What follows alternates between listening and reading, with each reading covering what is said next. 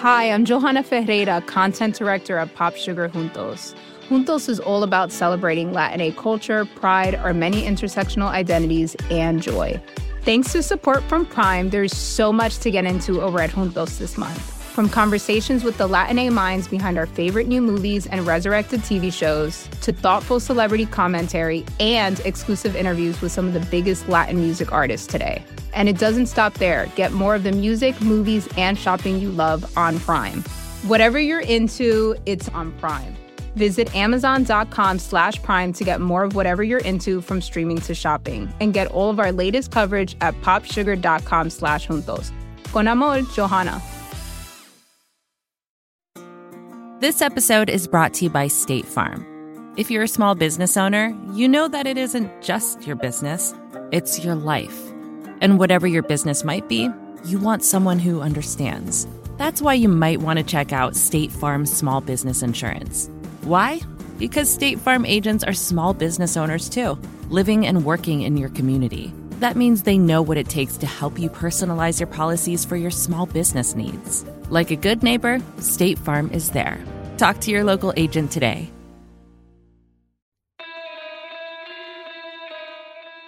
Hello, I am Ezra Klein, and I am really excited. I got to talk this week to David Chang, the head of the Momofuku empire.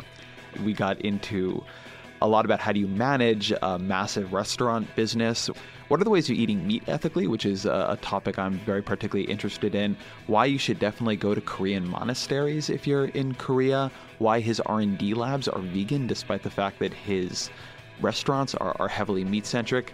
And Chang is just a fascinating, funny, smart, thoughtful, inquisitive guy. It was a real pleasure to get to talk to him. He spent a lot of time with me. As always, I hope you enjoy this interview as much as I did. But before we get into the interview, I have my one request for you, which is that if you are enjoying this podcast, if you enjoy this interview, please go share it with your friends. Go pick whichever one has been your favorite. This one, any of them, Rachel Maddow, Bill Gates, Theta Scotch Bowl, Tony Podesta, and tell someone else that they should be listening to this podcast. It means a lot to me when you all share it. It means a lot to me when more people who might enjoy this can be part of it. And also, please let me know who you would like to see on the podcast. My email is ezrakleinshow@vox.com. Again, ezrakleinshow@vox.com. I take recommendations really seriously. I'm really excited to talk to the people you are excited to hear from. So please shoot me a note and let me know.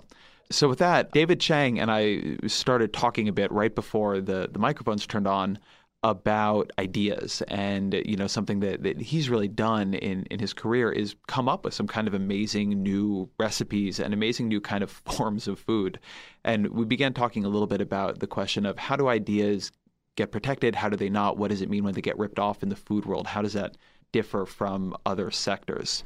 So that should bring us in here to me and Chang.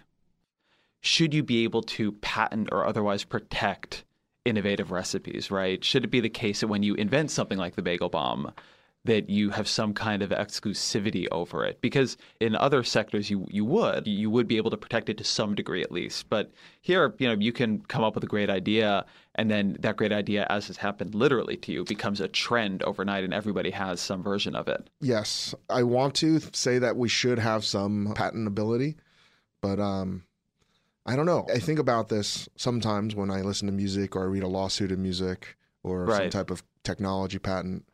And I'm like, well, is that so different than coming up with a recipe? And then I look at fashion, and that's an industry where people copy left and right. And you can't really patent anything in fashion other than sort of the brand. So I could spend hours thinking about this. But it makes me mad sometimes. It doesn't make sense why music should have it, but food can't. Do you think music should have it? I just think that's where the money was originally, and that's why. Was. Yeah. What is the first recipe you think you invented? Red eye gravy. That was real. That was no one else had done. We had just gotten Benton's ham, and I was working with this product a lot in 2004. And growing up and going down to Virginia and Richmond and stuff, it's this great divide that happens within 2 hours south of the D.C. area. Oh, yeah. When you say you live in Virginia, it's not really the South if you live in Northern Virginia. Right. But you could go 60 miles west or 60 miles south and you're in the South. Mm-hmm. And the food tastes different. The diners are a little different. And I can remember eating ham steaks with coffee. And I was like, what the hell is this? And it's sort of struck a nerve with me as like, why would you want to eat something like this? And then as I developed the palate, I understood that coffee and something salty and funky like ham steak would make sense. So I had all of this country ham from Tennessee, and I was trying to come up with a new flavor that, because it was so salty and so smoky, it made sense to me why you'd want coffee, the bitterness. But I couldn't just like dump a shot of espresso and make gravy.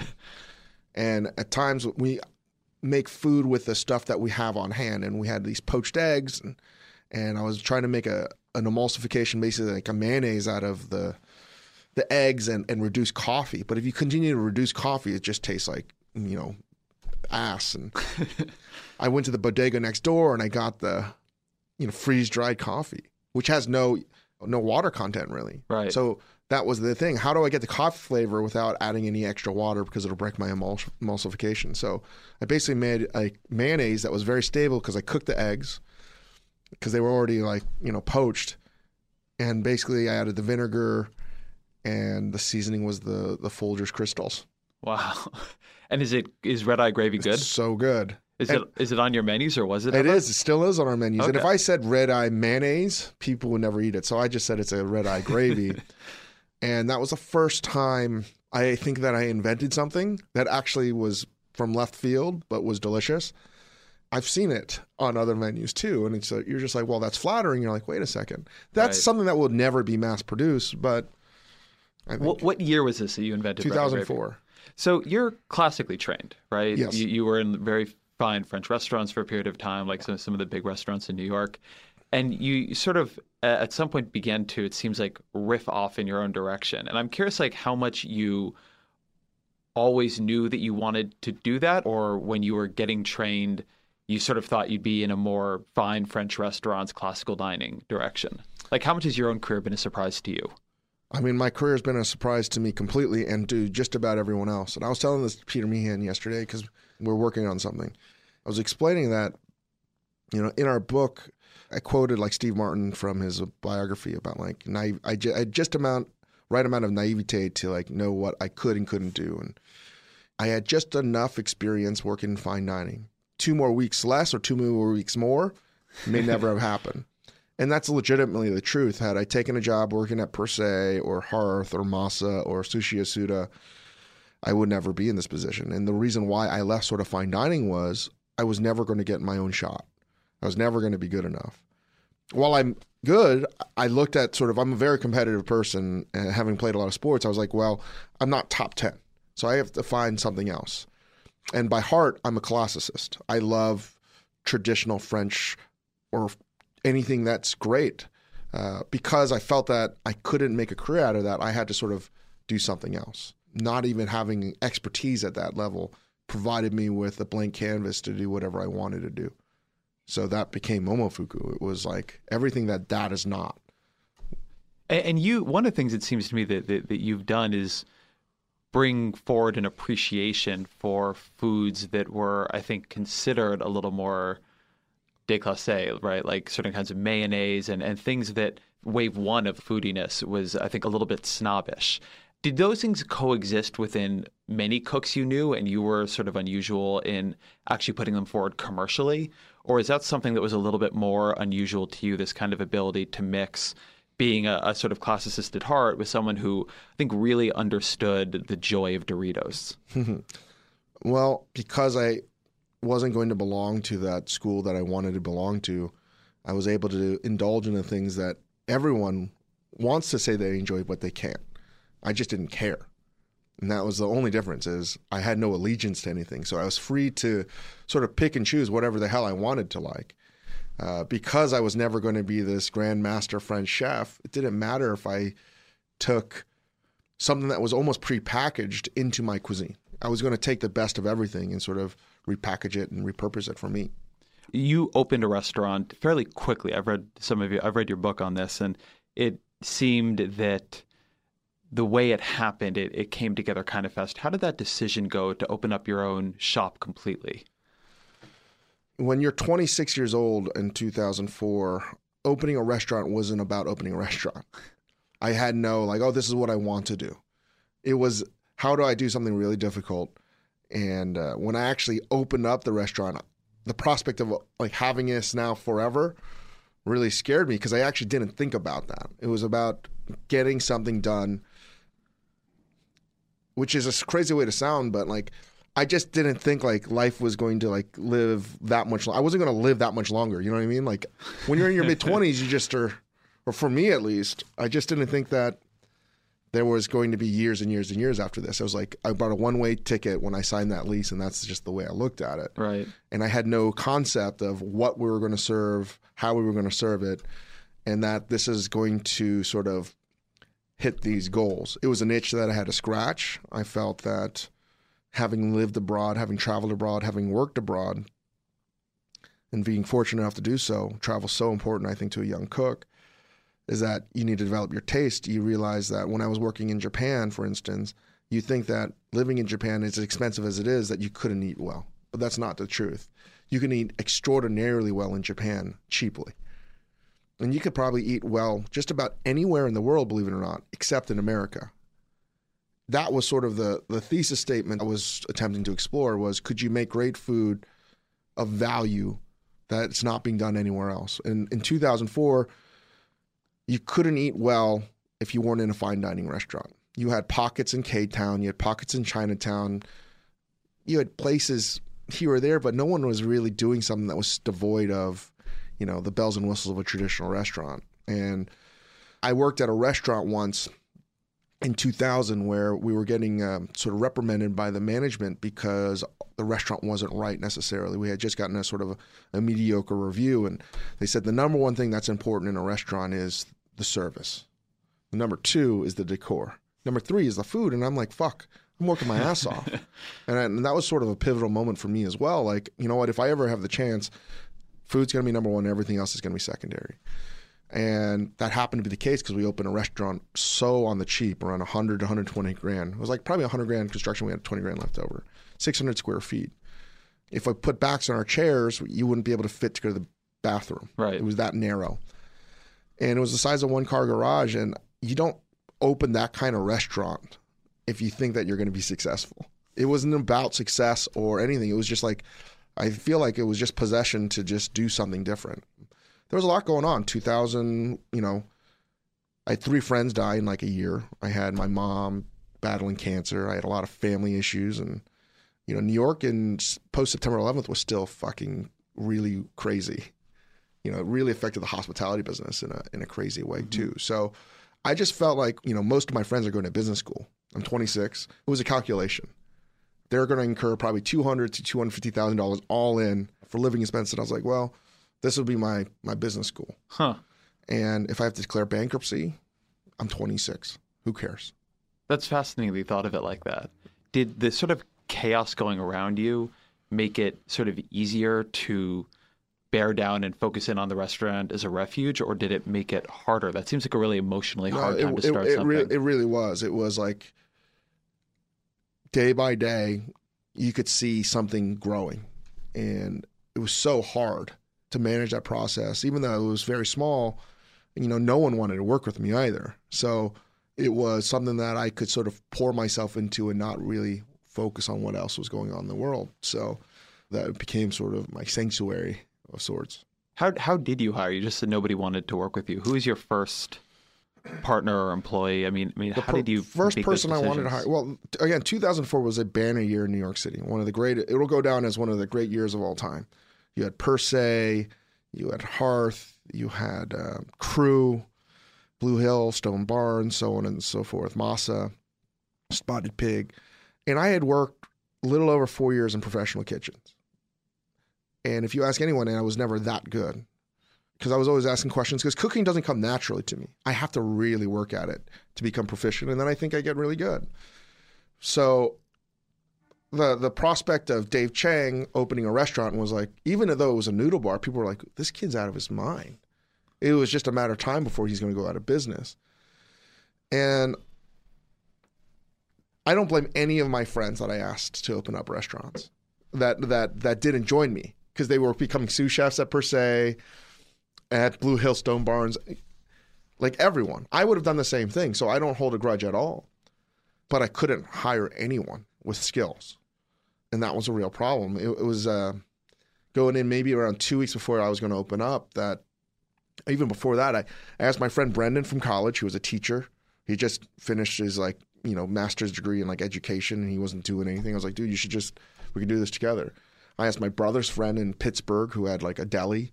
I was desperate. So you were really just looking for hands. Anyone. And then I was down talking to my brother's friend, actually here, I think. And I think he called me from DC, and he was saying oh yeah, I went to the Cheesecake Factory, and they were saying, oh, we get our managers from Monster.com. I said, oh yeah? And Craigslist at the time was free. So I put a Craigslist ad 16 times a day. And then I was like, there's nothing there. Interviewed a few candidates, but they didn't feel right. Yeah. And I put an ad on Monster.com, and I paid $300 or whatever it was. And then I got one ad from this guy, Joaquin Baca, and we had drinks. And his resume is from Texas. He had a big chip on his shoulder because this is what he told me over drinks at a bar in Alphabet City. He had tried to get a job at Café Beloud. He had a job at Boulay, and they all offered him slave wages because he wasn't from New York. He's a great guy. We're still good friends, and he was just very prideful, and he was hurt, and he was pissed. So that was it.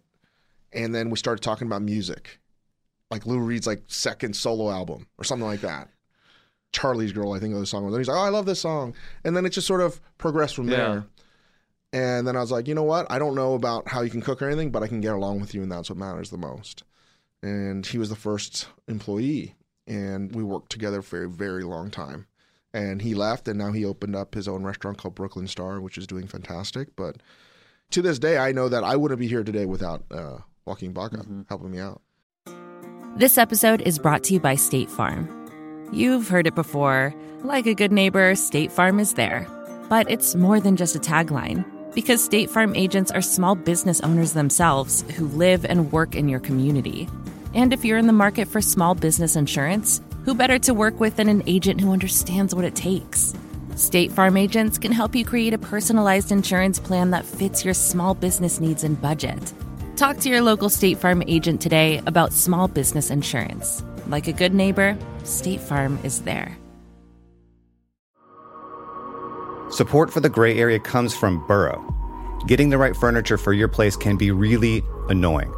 At this point in my life, I've probably gone through maybe 3 sets of outdoor deck furniture, and it's a pain in the ass for a different reason every single time.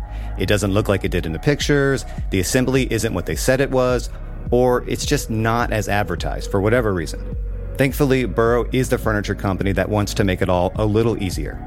Last year, Burrow introduced their outdoor line, and this spring they're adding to it with their Dunes line, offering new seating, dining, and lounger options designed for luxury, comfort, and durability. Burrow furniture is easy to put together and take apart, so you can move or store it as needed. And it ships straight to your door for free. Gray Area listeners can get 15% off their first order at burrow.com/Vox. That's Burrow, BURROW.com/Vox for 15% off. burrow.com/Vox.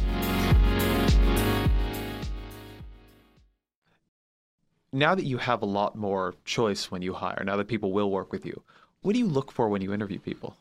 Just the right amount of talent. Too much is bad? Too much is a bad thing. Why is it bad? Hubris, zero empathy. And I see this all the time.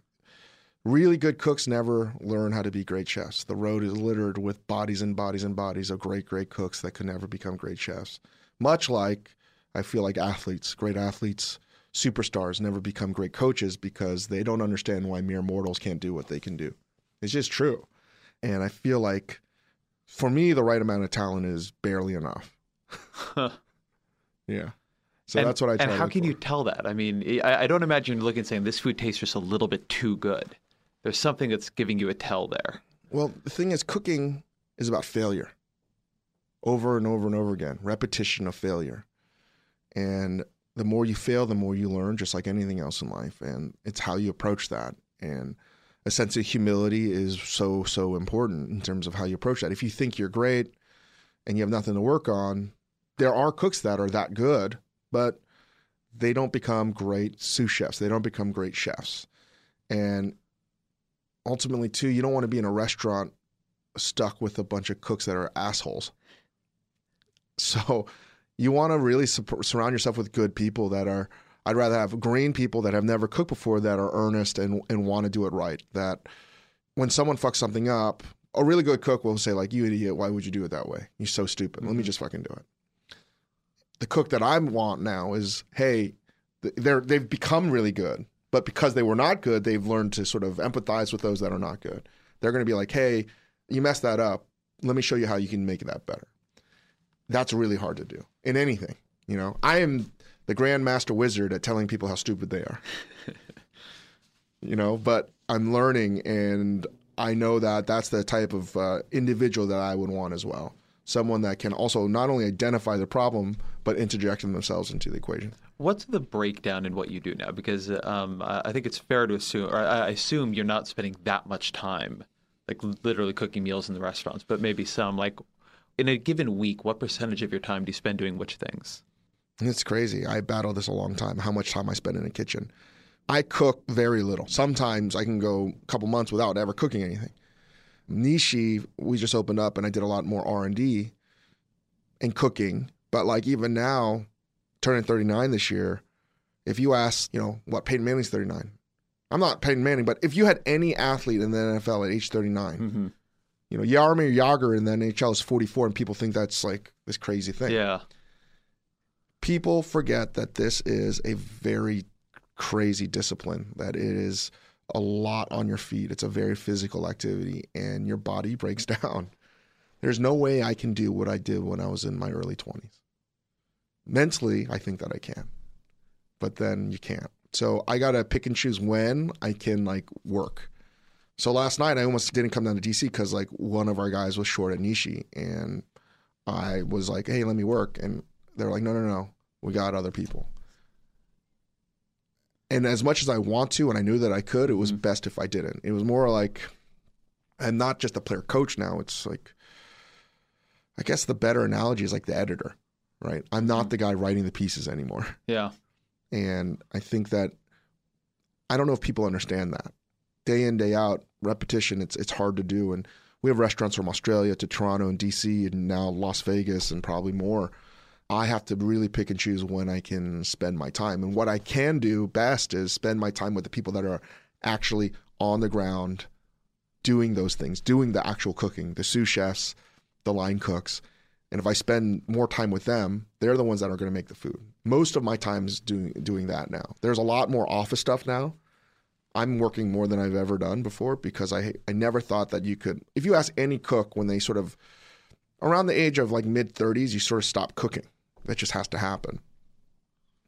They all feel bad because your day is defined by cooking before, where even if you had a bad day, you could go to bed knowing that you had a full day of work that you could sort of tangible, you knew what happened. And now when you do office stuff, it's like, what the fuck do you do? I don't know. I still feel like every day, but now there's so much of that I feel like I'm very, very busy. So there's that, and then I'm trying to manage that with the culinary end, which is a lot as well. So what is the culinary end? Spending time in the restaurants, working with the sous chefs and the chefs. So for right now, my day starts at like, I get up at like 6:30 or 7. I do my personal time before then, try to gym, stretch, whatever. And then like from 9:30 on to like 5 or 6 is office. And then from 5 to 6, this is, I guess, the past month. Again, like every month changes. From 5 to 6 to around 11 to 12, I'm at a restaurant. That's a long fucking day. It's a long fucking day. And that's like, I'm in DC now this weekend. I haven't had a day off in, I don't know how long. This would traditionally be my days off, but I'm going to be here Friday, Saturday. I'll leave Sunday night. This may seem like a sort of simple, dumb question, but why do you push it that hard? Do you enjoy it? Yeah, I enjoy it, but it's also like, it's like a scratch I have to itch. It's like, we got to fucking make it better. We have to do this. We have to do that. And I can certainly say this is one thing. I'm one of the few people that has what they love. Like, it's amazing. I get to do whatever I do. Like, life is fantastic. But there are a lot of things left out there that I haven't quite reached yet, or the company. And they're more, not even my goals, they're company goals now. And And there are days where I don't want to do it. There's literally probably 5 minutes to 30 minutes a day where I can't do this anymore.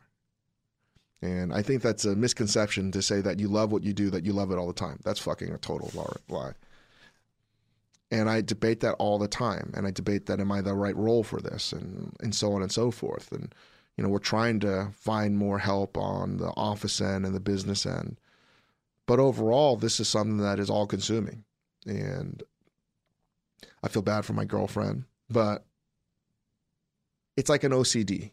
I can't see this paper not being completely organized. Right. And I've gotten a lot better at it, but it's almost like, because I live in a world of sports analogies, it's like when you hear those college coaches or NFL coaches, and it's like February, season's over, and they're still working 16, 17-hour days. And it just is never ending. There's always something.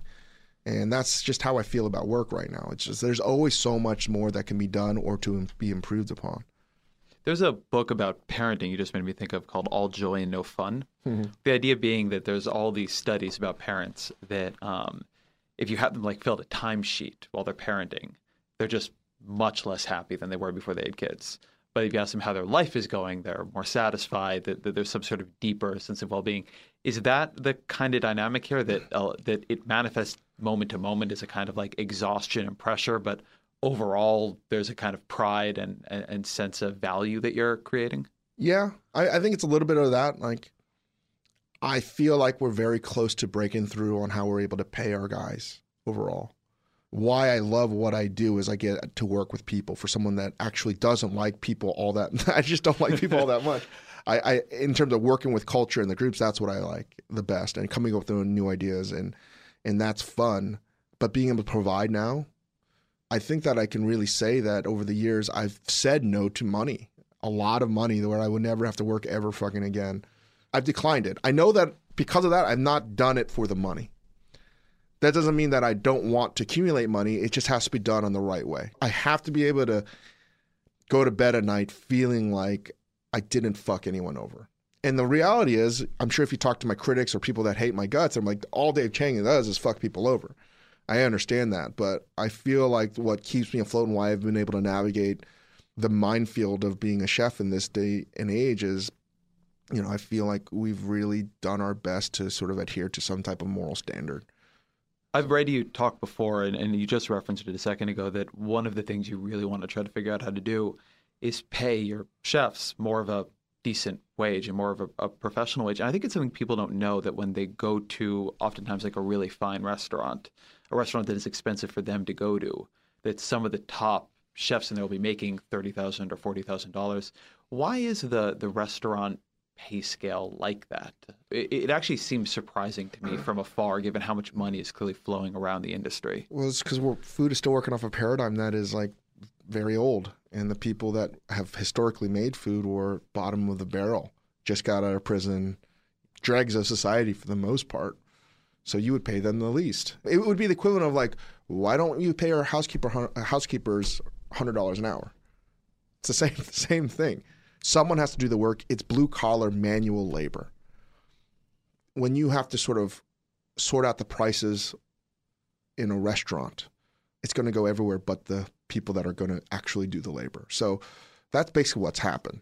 The consumer has to understand that even if you're in a busy restaurant, it's quite possible that restaurant's not making money. Mm-hmm. The rent, the labor now is a huge issue. It bothers me because socially and politically, I'm pretty damn liberal socially. Oh, I wouldn't say I'm a socialist, but you know what? I'm behind everything that we're doing. What the government's doing, I would also want. But as a business owner, it doesn't make any fucking sense because we're doing it anyway. And it's painting us in a corner where there's no room to grow. There's only one narrow way to do this, and to navigate is very difficult. Give me an example of what you mean there. The $15 minimum wage in New York. 100% behind that. Absolutely. But again, in theory, you have people doing these, I don't know how they're making this calculation, but it prevents the restaurant from actually providing possibly. And I'm afraid of what's going to happen because let's say a good fine dining restaurant could be 2 to 5% margins. Fast food probably is 15 to 20%.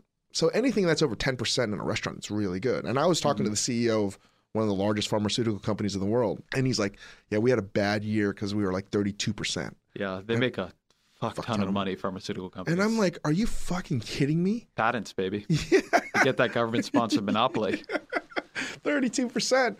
And I don't think people understand that it is a labor of love. And the wages are really going to cut into the margins. And I think that the next 2 years are going to be very, very telling about the future of the culinary industry, because as much as I want to pay more overtime and how we train those people, I can't have. There's a perfect example now at Nishi. We're testing this no tipping policy restaurant. My servers are getting paid anywhere from $30 an hour, let's say. There's like 10 to 15 of them. That's a lot per hour in terms of wages over a 10-hour day. And if you have overtime, that's time and a half. Mm-hmm. So you might need to have them come 2 to 3 to maybe sometimes 4 hours early to do education of wine, of new dishes, of just general service stuff. That can't happen anymore. They have to come in maybe 30 minutes before service starts. So what's happening is, and again, in terms of the analogy of sports, all the restaurants, we all have to go to the spread offense. Everyone has to do the spread offense, where you just line a bunch of mediocre, talented athletes and you have a couple superstars on your team and there's no place. And we're going to systemize it, so we're going to make you look good, but the reality is like we're never really that good. The system makes us a little bit better. And that's what's happening. I believe the no tipping policy is forcing restaurants, which is why I have to explore it, because maybe there's a way we can make it better. If you watch sports, it's like every restaurant's going to run the spread offense, basically. And I don't know, it's a great concern. So I just want to say real quick, because I'm not sure everybody listening will be fully in on this debate. The no tipping policy, there's been a move among some New York restaurateurs, I guess including you, to eliminate tipping at sort of finer restaurants and try to increase, to some degree, I think it is, to increase prices and actually make it clear what you actually have to pay for the meal so that people can get a reliable salary. Yeah. And just make it a little bit more of a normal sort of compensation practice. Right. And you're trying that at one restaurant, but not the others. Yep. And it's tough because the servers are getting capped out. They could be making a lot more if we were taking tips. But the problem is, too, because of overtime, and there's a lot of variables that have to be discovered in terms of the size and scope of the restaurant, the comfortability factor. The size has a huge deal. If you have like a 200-seat restaurant or 150-seat restaurant, you can get away with some stuff. But my fear is the medium-sized restaurant from 50 to 75 seats, we could see the extinction of it in New York City. Really? It's just too hard to run. And that could be as a result of labor, because you need to have a certain amount of people to run a restaurant. I don't know if the numbers are going to work. So when you said you felt that you were potentially close on making a breakthrough on how to be able to pay your guys, what is making you optimistic there? I think that the breakthrough is going to have to come from just growth and expansion of other ways.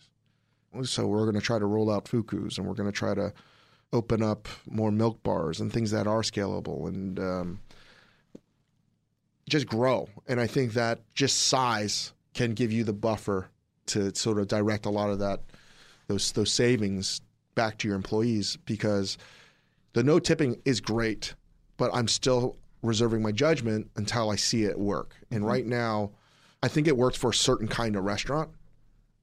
I don't know if it works for all restaurants. And that's where I feel like I would love to go to Albany and be like, listen, guys, it's fantastic, but can we create some provisions in this rule? So it's interesting the way you describe the business right now, because it connects to some things in media, which is the world I know better, where you have a lot of, particularly the newer digital players, but not only, creating a system where the underlying business of actually running sort of a news publishing website, it's a manageable business and you can make some money at it, but it's a tough business.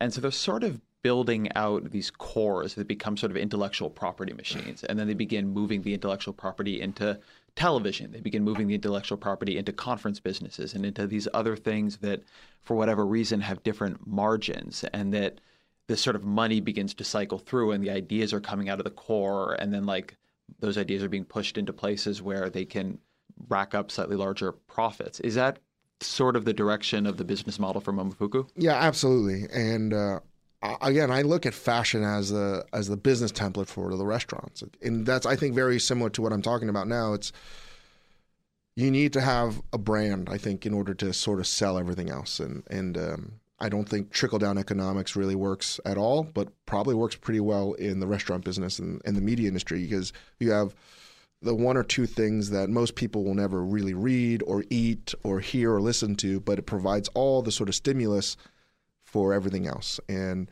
if I can have a restaurant like Co., it allows me to sell a $8 or $9 chicken sandwich better. Mm-hmm. And, I look at it like Hermes. The Birkin bag, very few people buy, but allows them to sell the $300 to $500 bag, which is not cheap, mm-hmm. but still of value to someone, and they want to buy it. So that's the way I look at it. And if we can grow the business so it's a brand where people know that they're getting something of value and innovative and delicious, then we can sort of siphon off a lot of that sort of savings, I think, and redirect it to our guys. Are there specific companies, either sort of historical or current, that you look at and take inspiration from? Yes, and not really, though. Mm-hmm. I view Momofuku more as like a sports team. Huh. So specific, you just really watch the Washington Redskins and think that is a great managed franchise? No. I'd rather it be like the Spurs or the Patriots, Yeah. cheating excluded. That's honestly almost every day. Sometimes that's how, like, to get through some of the harder parts, it's like, oh, this is like running a sports franchise. How is it like running a sports franchise? In terms of the talent, in terms of organizing that talent, scouting that talent, grooming that talent. You don't want to be a team that only uses free agency to build that culture. It almost never wins. It's almost always about the culture that you groom from the guy that you drafted when they were a teenager or whatever, and building that person up, and all the business components to making money as part of this sports franchise. I believe are very similar, again, to how I view Momofuku, right? It's whether they're TV deals. Like, a lot of teams don't make money, but it's the TV mm-hmm. deals that make money. And I think that's like an example. There's other avenues that can pay the salaries of my guys. How many people work at Momofuku now? Near 1,000. And how did you figure out how to manage 1,000 people? Because that's got to be really different than managing a restaurant where if you put backs on your chairs, nobody could walk to the bathroom. Yeah, I honestly, I'm in the process, and it's only been the past sort of 2-3 years that I've really been in earnest trying to do that. And as we grow, and to be honest, I'm terrible at it, I think.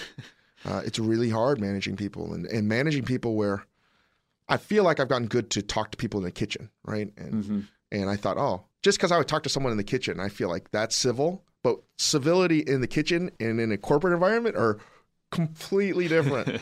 I feel like I live in the HR hot zone, and it's not a fun place to be. But managing people is really hard, and it's something that is not natural to me as well.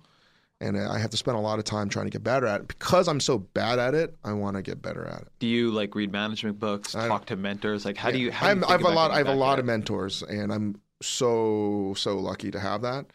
But in terms of management books, I don't really read any of that stuff. They're really bad. I'd rather read books, Yeah. I feel like I can learn more about history or an autobiography about someone that made a ton of mistakes, or they had a temper, or they learned to overcome something, than I can from a management book. When I started managing, I was like, well, I got to figure out how to do this. I don't really know how. So I read some management books, and it was just like, here's a bunch of anecdotes. Take them and go forth, young manager. It's a really weirdly low evidentiary standard in that area. It's not all of them, but a lot. No, and I think that I've been lucky, and I've had some great people to sort of pull me aside and be like, hey, buddy, you can't act like this anymore. I think the best thing for management is just to be waterboarded with criticism. And this is what I tell guys that are becoming sous chefs now, or even anyone. I do my orientation now. Every month I do 2.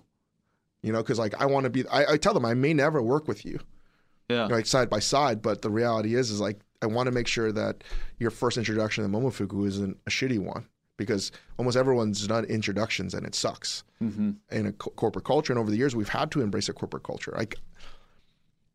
I got into cooking to be allergic to this stuff, and now I realize for us to get there, I feel like we need to embrace the things that we never wanted to do.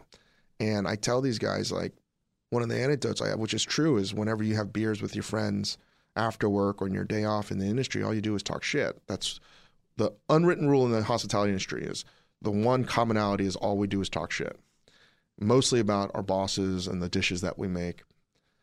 And I was like, that's a rite of passage that we do. And the reality is one day when you become a manager, someone's going to talk shit about you.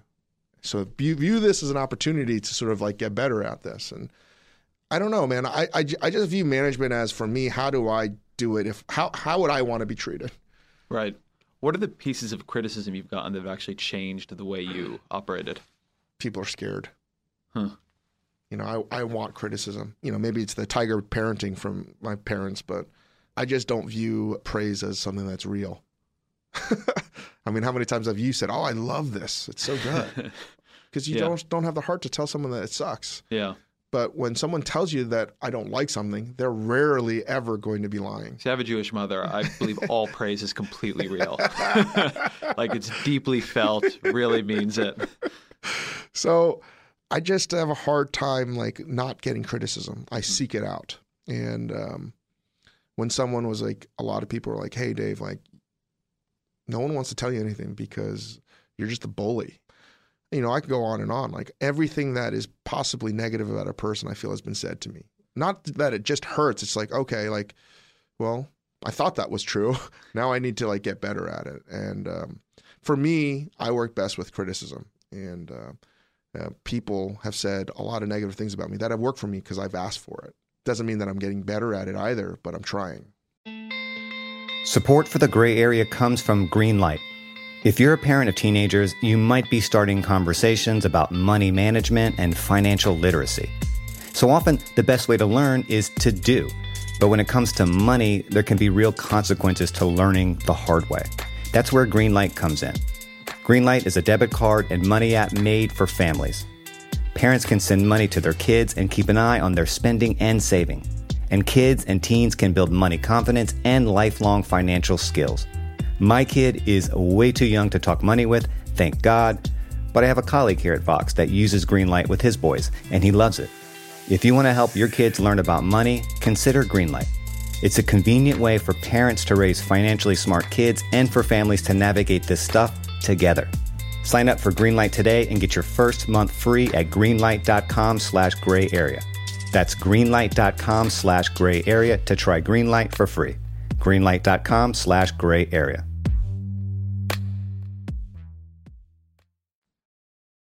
One of the things that it seems to me you all have done, and you were talking about doing R&D for one of the new restaurants, is to build research into the company in a sort of very systematic way. As far as I can tell from afar, because I watched your Mind of a Chef videos, like it seems that you basically have laboratories. And I'm curious at what point you decided to make an actual investment in that, right? I mean, I'm sure sort of a lot of restaurants, people are always trying new dishes and trying to come up with the next thing, but sort of throwing those long balls seems like a hard thing to put focus on. It seems like a hard thing to direct resources to when I'm sure there's always like something that you need to do right that second. Absolutely. R&D in a lab is so important. When Ferran Adria and a bunch of the Spanish chefs started to dedicate, and Heston Blumenthal, great chefs in Europe, started to have dedicated research facilities to making recipes. It was like unheard of. These research places were carved outside of the normal kitchen, and they had their own independent staff. And I remember like, when am I ever going to get the chance to have that? If you go to the Fat Duck in Bray in England, it's like a real building that's like beautiful, and it's amazing. The stuff that they're making in there is real R&D. And we try to do this in old office space and grow. And I felt that if we could make these ideas and centralize it, it could sort of trickle into the other restaurants. They could get it if they wanted it. Because I didn't want to make something and like rule it like a totalitarian regime where you have to make this. You have to use this new technique we created. I felt that if it was good enough, they would take it on their own. I felt that we needed to do it. We did it. And it continues to morph because whenever you have it and it builds up, it creates jealousy, in my restaurants at least. No one thinks they're actually doing anything of use. Oh, interesting. So they see like the R&D team is sort of pampered and doesn't have to like be on the line all night. Huh. Absolutely. And they just constantly question, is it actually good enough?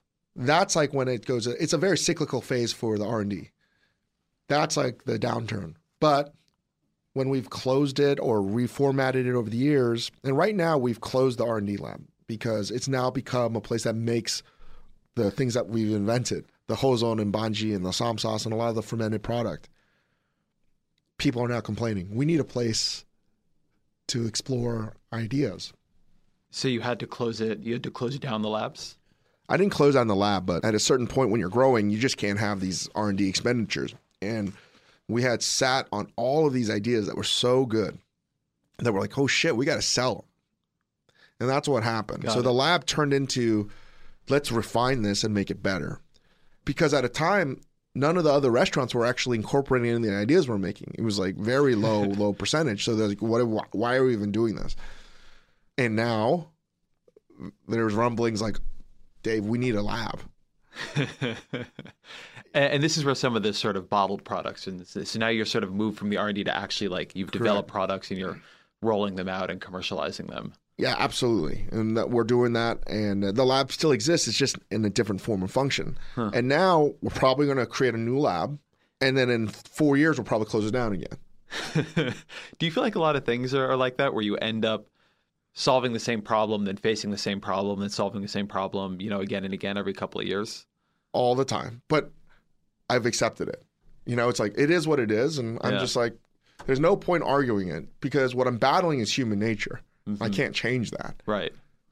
When you guys started at Momofuku, I remember that the restaurant menu had this sort of like, if you're vegetarian, kind of screw off thing at the bottom. Later, I remember reading a piece from you in GQ kind of saying, enjoy your meat now because environmentally, ethically, like this is not going to last.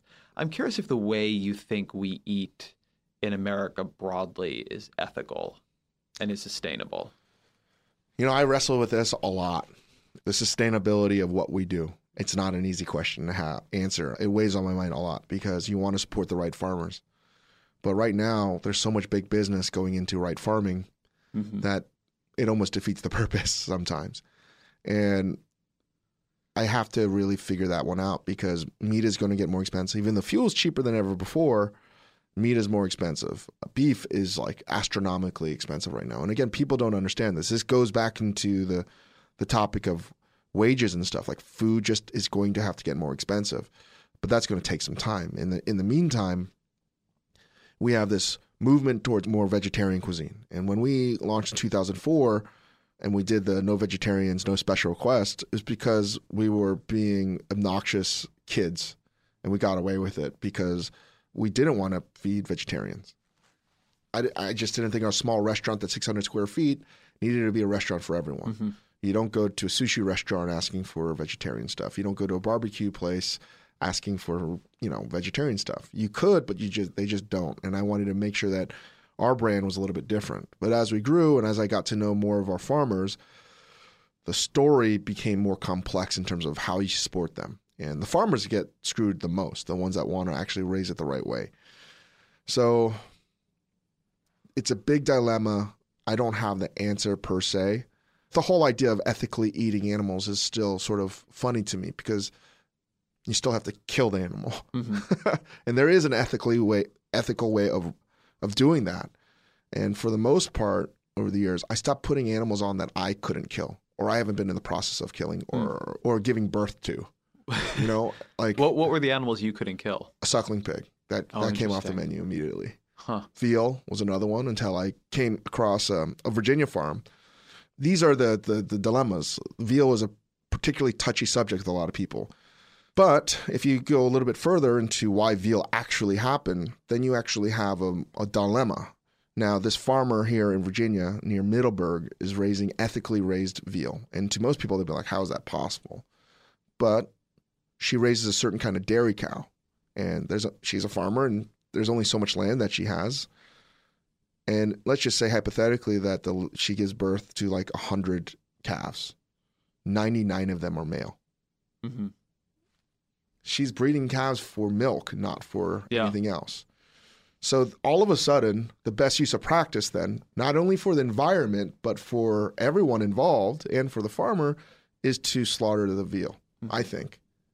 I mean, there are obviously other reasons, but this is one dilemma that I'm looking at. And I can understand that someone that is listening to this could be really upset about this. And I think you should be, but this is a debate, I think, is what do you do? And this is a hypothetical situation, but what do you do with all these male dairy cows that will produce no milk?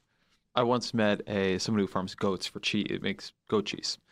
And she was telling me that she was working with not a charity, but an organization that had been using goats to clear sort of land in certain, frankly, like underserved areas, places where, the government was no longer keeping up the land effectively. And she said, it's great because then I don't have to send my male goats into the meat industry. And the way she said it, it was like, it took me a moment to realize what she had said, right? It sounded like she dresses them up in a suit and they get a briefcase and it's like off to learn how to make meat. But no, I mean, if you're making goat cheese and you have male goats, you slaughter them for food. Yes. What does somebody who knew this better, and you may know this better than I do, told me recently that the sort of outcry on veal, the specific feelings people have about veal, now the things they used to do with veal, they do with a much broader range of animals. And that like people don't realize that factory farming has actually just taken things that you used to think were rare and made them broad. Do you know if that's correct? Yeah, I'll give you an example. We started selling Berkshire pork a long time ago, and I would have done Nyman. And that's another thing. Nyman got bought by some huge company. I can't remember. Oh, I vaguely remember this. And that's this is a moral dilemma. Nyman Ranch is an amazing company of co-op farms that raise their animals to the highest of standards you could possibly do. People don't like them because they're so big, but it's hard to sort of knock them. But if ethical eating, I mean, I'm always curious about this, like, because I hear it in what you're saying that there's a sort of tension between ethical and big. But if this is going to become something you can really do, doesn't it have to get huge? It doesn't have to become big business at some point? And not when big business, I think like one of the biggest meat producers bought Nyman. I can't even remember the name, but it's shocking. It would be like Exxon buying, it's like, It's crazy. So what do? Do you still support Nyman Ranch or do you not support Nyman Ranch? Because they still are doing everything right, but they're now owned by a big bad corporate entity. It's a dilemma and I don't think a lot of people want to talk about because it's too hard. Yeah. To actually connect this maybe back to Nyman. So Chipotle, which I think so far as I guess it's called fast casual chains goes, tries very hard to ethically source its meat, had a lot of trouble. I think still has a lot of trouble. It bought from Nyman, but as it grows, it's not able to get enough of the ethically sourced meat. For a while, there's no pork at the Chipotles, at least around here. And I used to do a food policy column at the Washington Post. So I was pretty involved in these issues. And it has seemed to me this is a real dilemma that within the sort of food world, people who care about this stuff have a very deep mistrust of large agribusiness. And I think a well-founded mistrust given how that has gone. But that also ends up being a bit of a impediment to these kinds of companies scaling.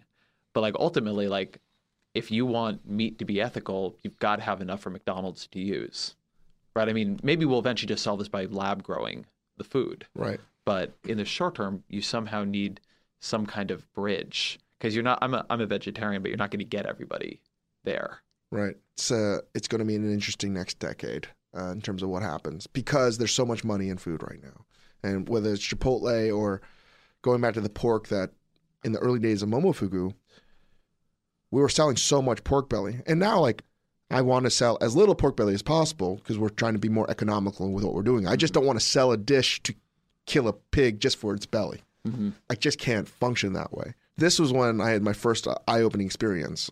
There was this farm that I won't name that got bought out by a large pork producer. And I said, I want to meet with the farmers. And then he came in suits. And I said, listen, guys, I can't buy your pork. You guys are just another big corporate entity that doesn't care. You're big agribusiness. They're all like, oh, we're raising it in open air and all this stuff. But it was like a jail cell. It was like a very expensive jail cell. But nonetheless, what they were preaching was not what was actually happening. And I said, listen, like, I want to buy from real farmers. I want to know their story. And I gave them a bunch of like my advice angrily. Because like, I'm not going to buy your stuff. A month later, they have a new website. And they just put families on the website. Oh, wow. And I was like, oh, my God, this is wild with their story and everything. And I was like, I can't buy from these guys. Is there a way for just like an ordinary person who eats food, which is all of us on some level, to figure out what is going on beyond the food you buy. Because now it's like there's all this stuff, and I think this is to the point you just made, where the language of ethical eating has been really effectively co-opted. So it's like cage-free hens, and they're just all in some completely dark, gigantic barn packed in next to each other. In your everyday life, like, how do you try to decide what is something that you can feel good about supporting and what isn't? Because you can meet with farmers sort of as head of Momofuku and other things, but if you're just someone who goes to the market. I think that restaurants buy really good stuff. If you go to a really good restaurant, more than often than not, even though a chef that hasn't been there, I don't want to name names, there are places that you can go to. Or I try to only eat meat now if I know where it's coming from. It doesn't happen all the time. It's interesting what Chipotle's done. Now they're in trouble because of the success of what they were doing before. I don't have the answer to that other than I think that you should be able to purchase from a chef, from a restaurant that you respect and admire. Because if they care about the little things, they're going to care tremendously about the food that they're purchasing. It's not always true, though, because you can't run a completely sustainable business. That can't happen. I can't get my garlic. I can't get my carrots all the time. Mm-hmm. Certain things you have to sort of have a give and take on. But for the most part, I feel like if you develop a relationship, almost like in the 50s and 60s, having a relationship with your butcher, this is the day where you have to have a relationship with your chef because that transparency is there. You were saying earlier that you're looking to scale the fried chicken sandwich shop that you guys created. When you think about a world where there are 5,000 of those, or 10,000, or 500, I don't know what your ultimate hope is here. How does that change the process of purchasing? Well, that's a big debate right now for us. We're trying to figure out other ways. How can we utilize the entire chicken? And that's another debate too. It's like, how do I support my guys too? There's a huge quandary here that I haven't quite figured out. And I feel really good about the chickens we're buying right now. But what if there are days where this is something that we talk about as a scenario that we just have a ration of chickens that we can responsibly source? Mm-hmm. Instead of saying like, just tell them it doesn't grow on trees. I mean, it's as simple as that. Meat doesn't grow on trees. I think if people were part of the process, they would pay more money for it. But it's amazing what the meat industry has done to sort of sanitize the entire operation. Yeah. Britain is a completely different story. Like their TV shows are pretty gruesome. Oh, really? Oh, my God. British food TV is the best. Oh, see, I only watch the Great British Bake Off. Oh, I actually haven't seen, but people love that. It's amazing, but they don't slaughter anything. Right. Like, it's just But, like, I was watching a show once where they took, like, inner city kids and they took them to an abattoir and, everyone took process in killing a cow. Mm-hmm. Like, that's hardcore. And that's going to change your perception on eating animals. And I don't think it's a light conversation to have. And I don't have the answer myself because I want to do it the right way. Simple as that. But there's got to be a way that's the right way. But I don't know what that is yet. I feel good about where we're at right now, but I can foresee a problem where we're going to have to say, like, maybe we only have 500 chicken sandwiches today. Right. We're going to have to sell other things. So that's the debate is like, do we put salads on? Do we put rice bowls on? We're in development of something that is like a vegetarian version. I view this as a creative challenge for us to sort of work around it. Huh. And do you think about, are you following the lab-grown meat stuff? Yeah, Impossible Foods is pretty cool. And that's another debate. Like, you're vegetarian. Yeah. And you're doing that for ethical principles. Yeah. Now, have you tried it? Have you tried any of this stuff yet? Impossible Foods? No, I'd like to. But there are other things out there. No, Impossible Foods is in the name. Shit. Impossible Foods is doing the automated burger stuff.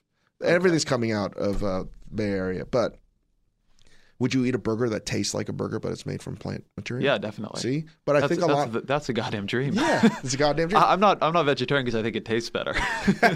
But what's going to happen to a lot of vegetarians that are doing that for the principle of like they can't eat meat or the taste of meat? You know what I mean? Because it does. It's funny. Burgers are actually one of the things I really miss, but I've started over like months and months and months to begin to lose it, right? Occasionally I'll break, and breaking feels less good and delicious each time, which weirds me out a little bit, right. the way that can change. But what if you could have something guilt-free that tastes exactly or even better than a meat burger, tastes more meaty than a meat burger? I think that's going to screw with people. I really hope it doesn't. So I have this real belief that a lot of the things that are going to save a lot of the things you worry about in the food industry are going to violate a lot of the principles that people who care about food really hold dear. Well, like one of the big ones is that if there are going to be like answers to like the way people eat, a lot of it is going to be processed and prepared food. That there's this kind of, sort of burbling demand that everybody goes home and cooks. And I like cooking. It's a great hobby for me. I really am into it.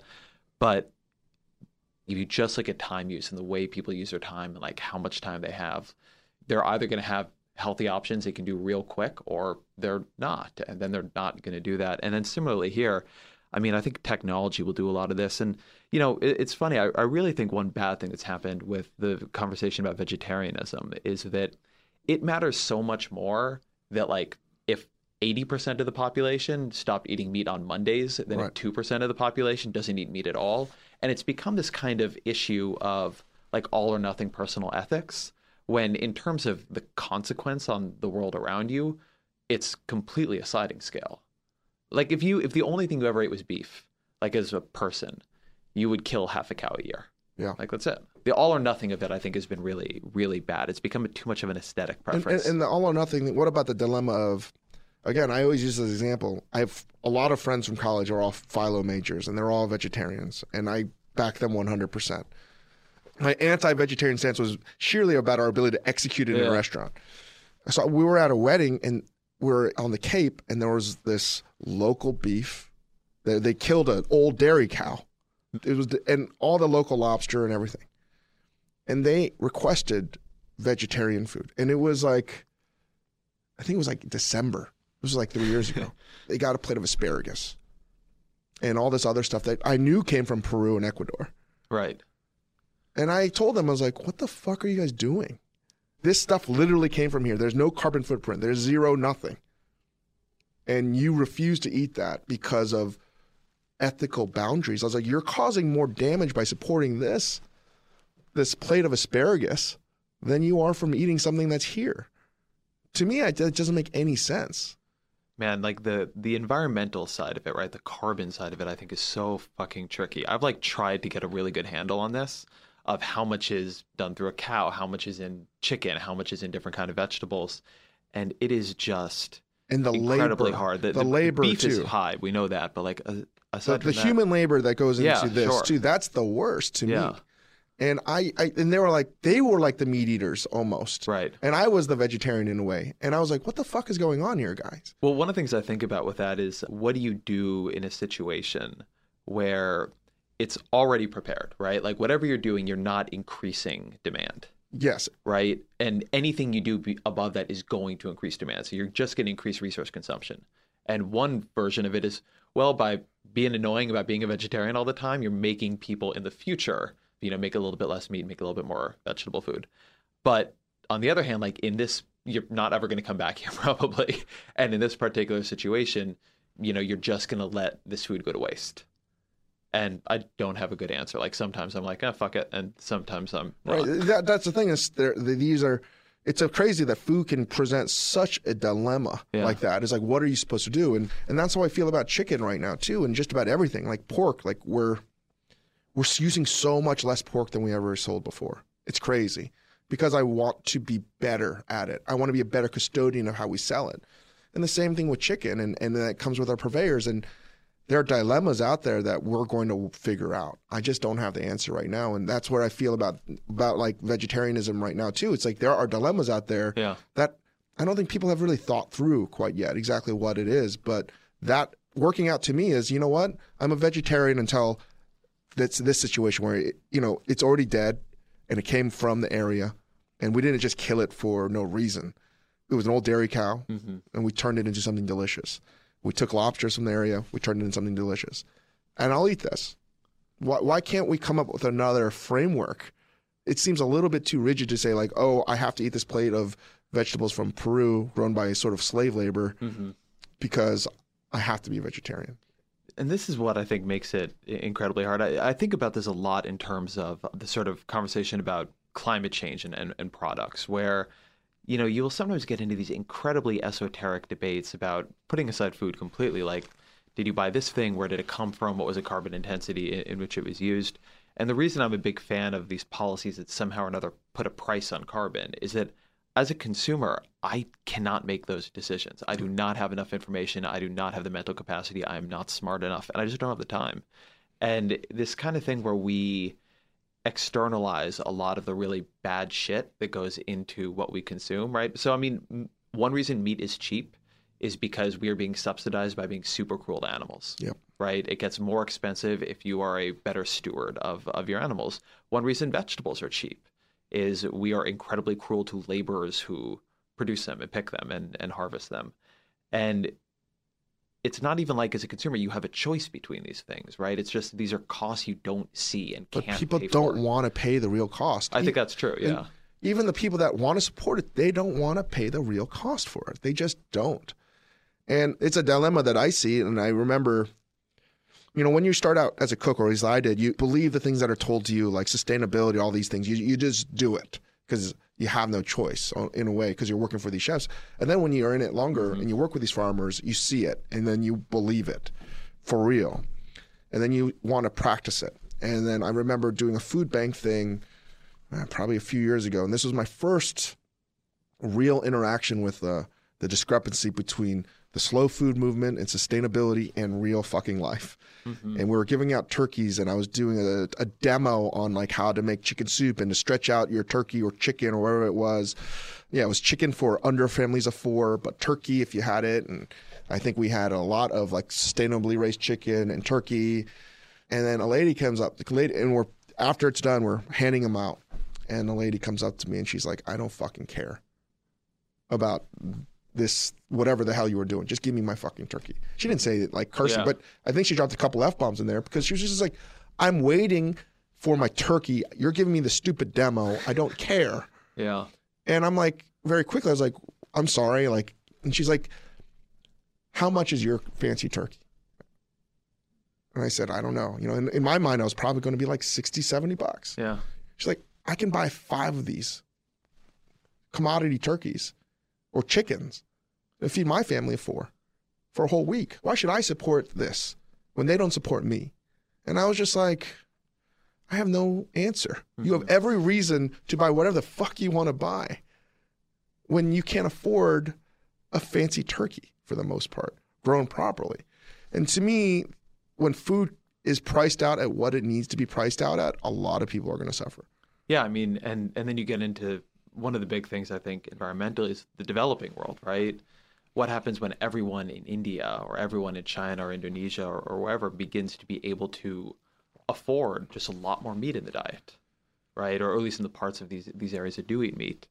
And you really quickly get into it's like, who the fuck are we to tell them not to do that? To say it's bad for the environment after we have basically like cooked the planet all on our own in the countries that have been energy intensive for a long time.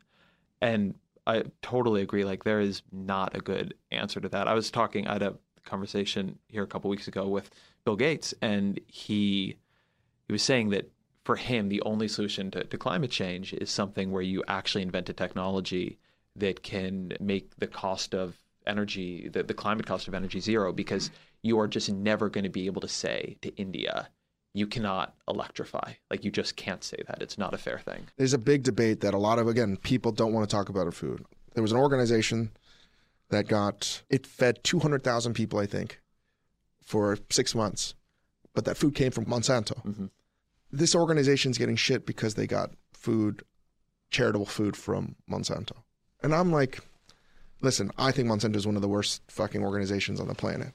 But how can you debate your cause versus feeding starving people? Mm-hmm. It doesn't make any sense to me. And sometimes I feel like we need to get over ourselves to sort of do the betterment of people, but it's still a moral dilemma. It's like, by doing this, I'm supporting this company that does, I don't know, I can't really say.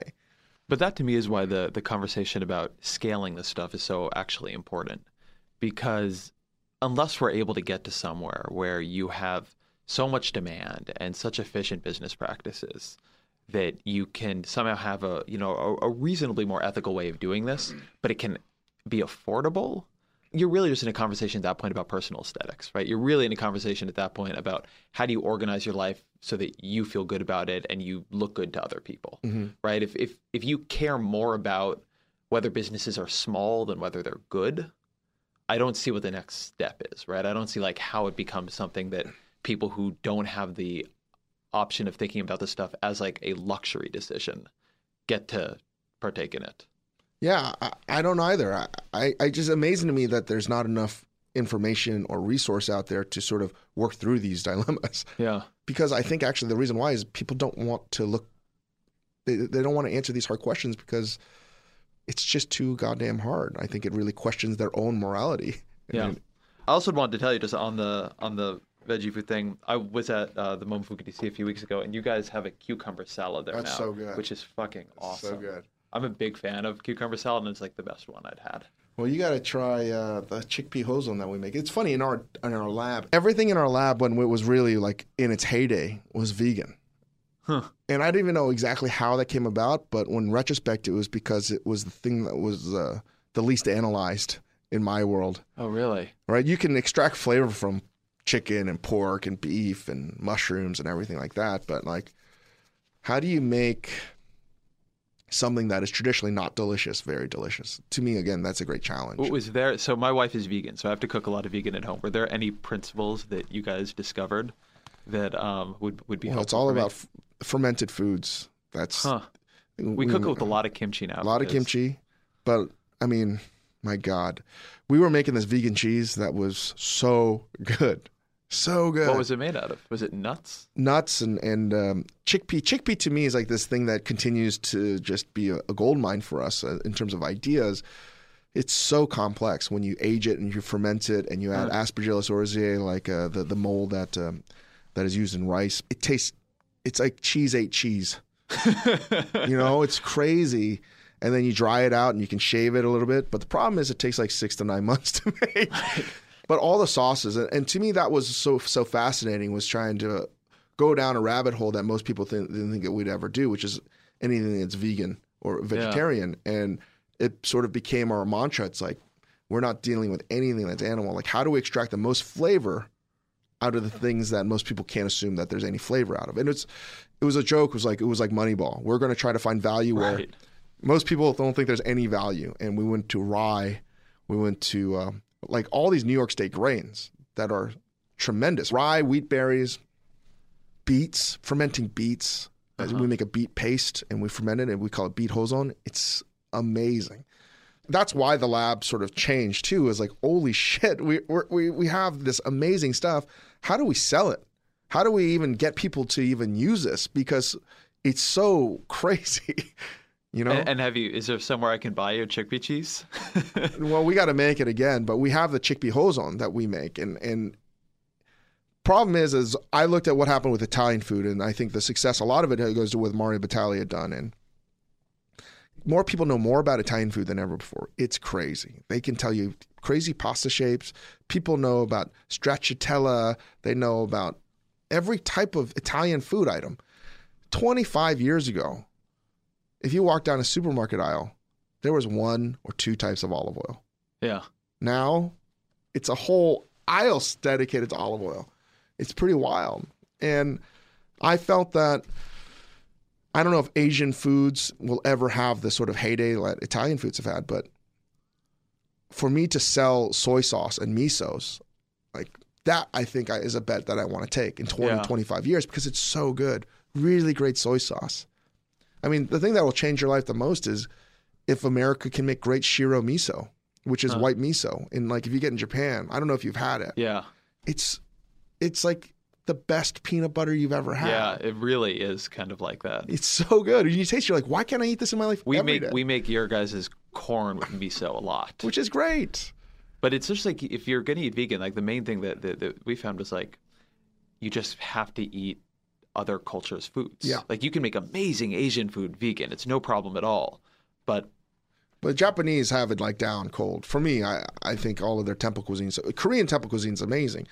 Again, and a lot of people don't know, is like I spend so much time studying this stuff because I just go where the flavor is. Yeah. And I joke with Renee at Noma, I was like, hey buddy, like the Koreans have been doing your food way before you did your food. I mean, these temple nuns, that's another trip you and your wife should take. Going to the mountainside of the Buddhist monasteries, holy cow. That'd be amazing. They eat so well. And they have nothing to do all day but chant and cook. And they've developed ways of cooking food that are so delicious. You don't even, but it's so labor intensive. We have this. Problem. Well, is that right? Because we have this book. It's like from the 70s, and it's Japanese Buddhist temple cuisine. And it's just amazing. It's like take 20 green beans, put 4 sesame seeds on them, look at a bottle of sesame oil, like walk away. Like it's just like I've never seen recipes like that. They turn out beautifully, but they're more simple than anything I've ever seen in my life. Yeah, it's a lot of it is about preservation too. And so when I was in Korea a few years ago, I was eating these potato chips, which is crazy because potatoes were introduced to Korea in probably 1910, right? It's like the best Pringle you've ever had. They slice these potatoes and they wash them thoroughly to wash the starch out, and then these old ladies are climbing the roof and putting the slice of potato on the roof. Oh shit! And then letting them bake out in the sun, and then when you fry it, it's like this crazy thing. I can't even describe it to you. And then that's what all their food is like. They're taking these ingredients that no one had spent thousands of hours upon. How do I make this better, more delicious? So I think that vegan food and vegetarian food has so much going on right now. And my buddy Brooks Headley, have you been to Purity Burger in New York? No, I haven't. You got to check that out. Yeah. I think that is the most rad, awesome thing This is ever. the new vegetarian burger place? Yeah. Yeah. That I hope is more. Not because I think it's delicious, because it's just a delicious entity, food item. Everything he makes is delicious. That's what's so cool to me. You got one of the world's great chefs, pastry chefs, opening up a mostly vegan now. And it's cool. And what's cool to me is not that it's vegan or vegetarian, that it's I'm going to do something that most people aren't doing right now, and I'm going to derive value from that and make it delicious. And to me, that's what's cool. If you're a vegan or vegetarian, I think this is going to be the glory halcyon era for that, at least in America, because it's getting better because people are spending more time on it. And about 100 years, we'll be halfway as good as the nuns in Korea. But I think that's something that I encourage everyone to sort of try, is something where it's meatless. Most of Asia, they don't eat meat. Mm-hmm. I mean, growing up, they didn't. Yeah. But now that's another thing is you see kids now, they're so much taller because of the protein. That's why my mom, when she came to America, it was crazy. I'm huge because of my mom. It was nonstop beef and milk. and for that purpose. Because they never had it. Yeah. Ever. It was about some fish and a lot of vegetables. Yeah. And rice. And I think that's changing. I don't know. We'll see what happens. But again, I don't know. But I'm curious to see what the future has. How do you get the nuns who lay out the potato chips on the roof to give you lunch? Do you just walk in and you're like, hey, I'm here? No, or is it something that it was set a up. friend has to call the person who lives in the yurt and they... It was set up, and you can do it. And of all of my travels the past sort of 15, 20 years, that was probably the highlight, getting to stay there for 3 days and seeing the genuine happiness of these nuns. I was like, oh my God, I want what they are drinking or doing. I don't even know how you would start planning a trip like that. I think I could look through my emails and get it for you, because when I go back, I want to go back. I want to spend a week there. Their entire lives are developed around eating really well. It's like how firefighters have great food, but I was like, no. These guys, they only pray, gather their own food around the mountainside, and then preserve it and then cook it. It was a sense of happiness, honestly, that I've never seen anywhere else. The thing that you see that these monasteries, Buddhist monasteries, do is that they're making all their own fermented products. Kimchi, vegetarian kimchi. They're making their own soy sauce, their own miso called doenjang. And the reason why American miso and all that production sucks is because they had too much salt. It's easier to produce on mass scale if you can control the microbial action with salt. But you get more flavor with less salt. And the stuff that these guys are making, I don't know if it could ever pass a health department inspection. It's very clean, but the flavors are just wild. There was this young woman that would follow me around everywhere, and she would literally just put her hands together and go, bing. And so happy all the time. Oh my God. What are 3 books that you would recommend people read? Oh my God. I really like, at work, I make everyone try to read the Checklist Manifesto by Atul Gawande. It's a great book. It's a great book. It's a great book, man. I love that guy. Yeah. I love everything he writes. the best part of that is when he's talking about Walmart and during Hurricane Katrina, because it's like that book is really about hubris.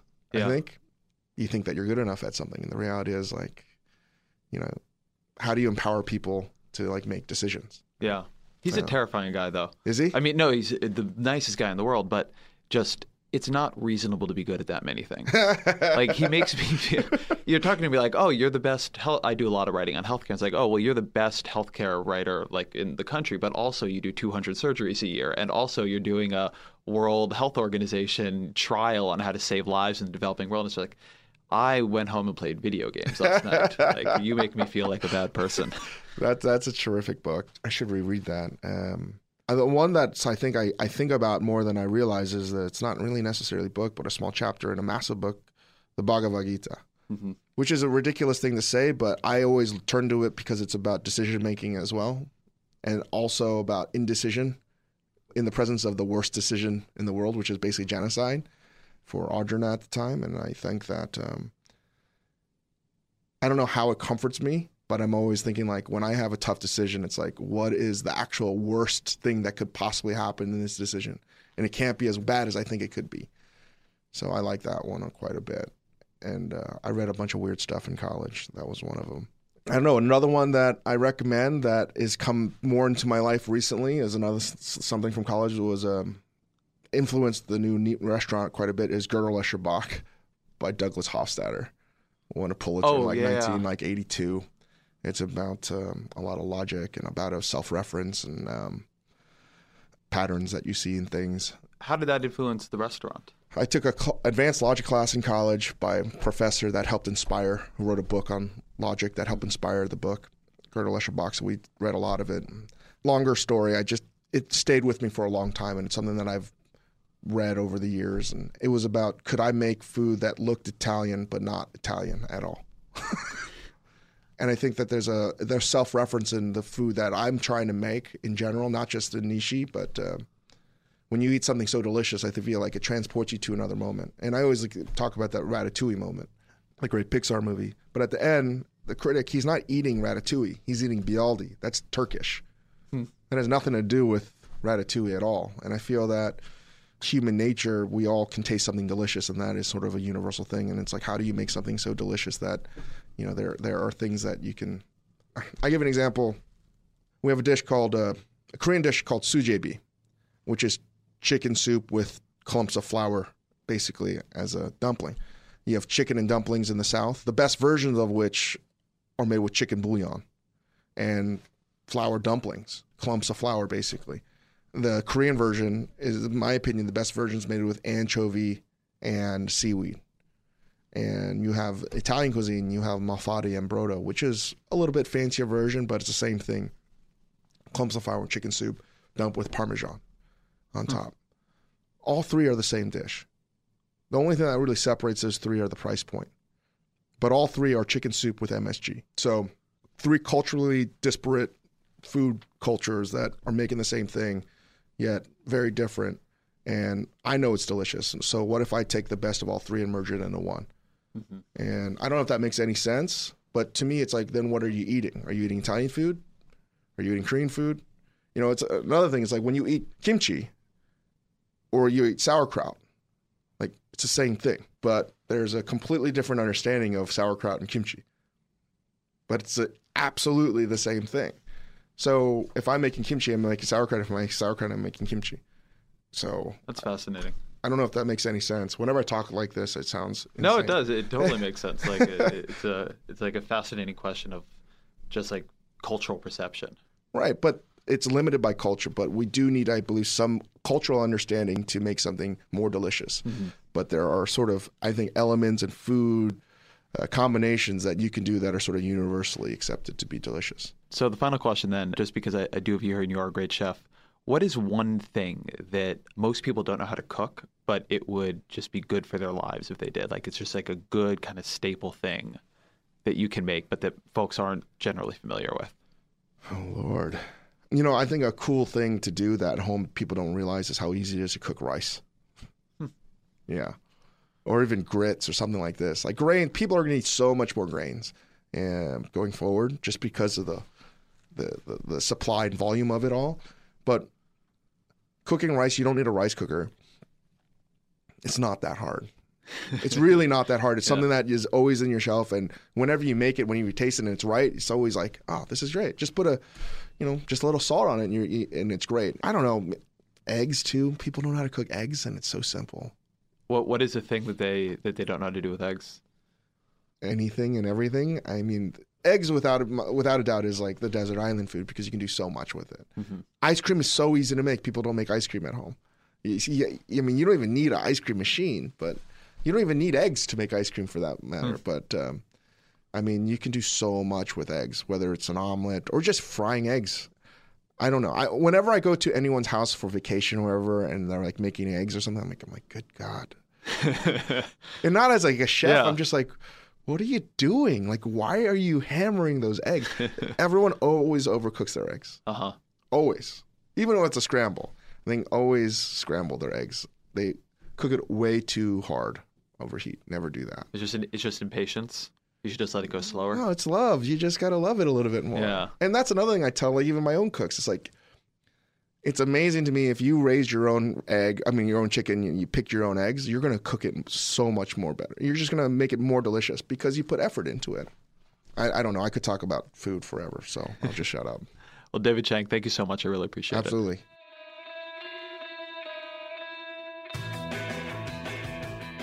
Thank you to David Chang for spending time with us. Again, I really hope you enjoyed that as much as I did. Please rate us on iTunes or wherever your fine podcasts are downloaded. Thank you to my producer, AC Valdez. This has been The Ezra Klein Show, a production of Vox.com and the Panoply Network.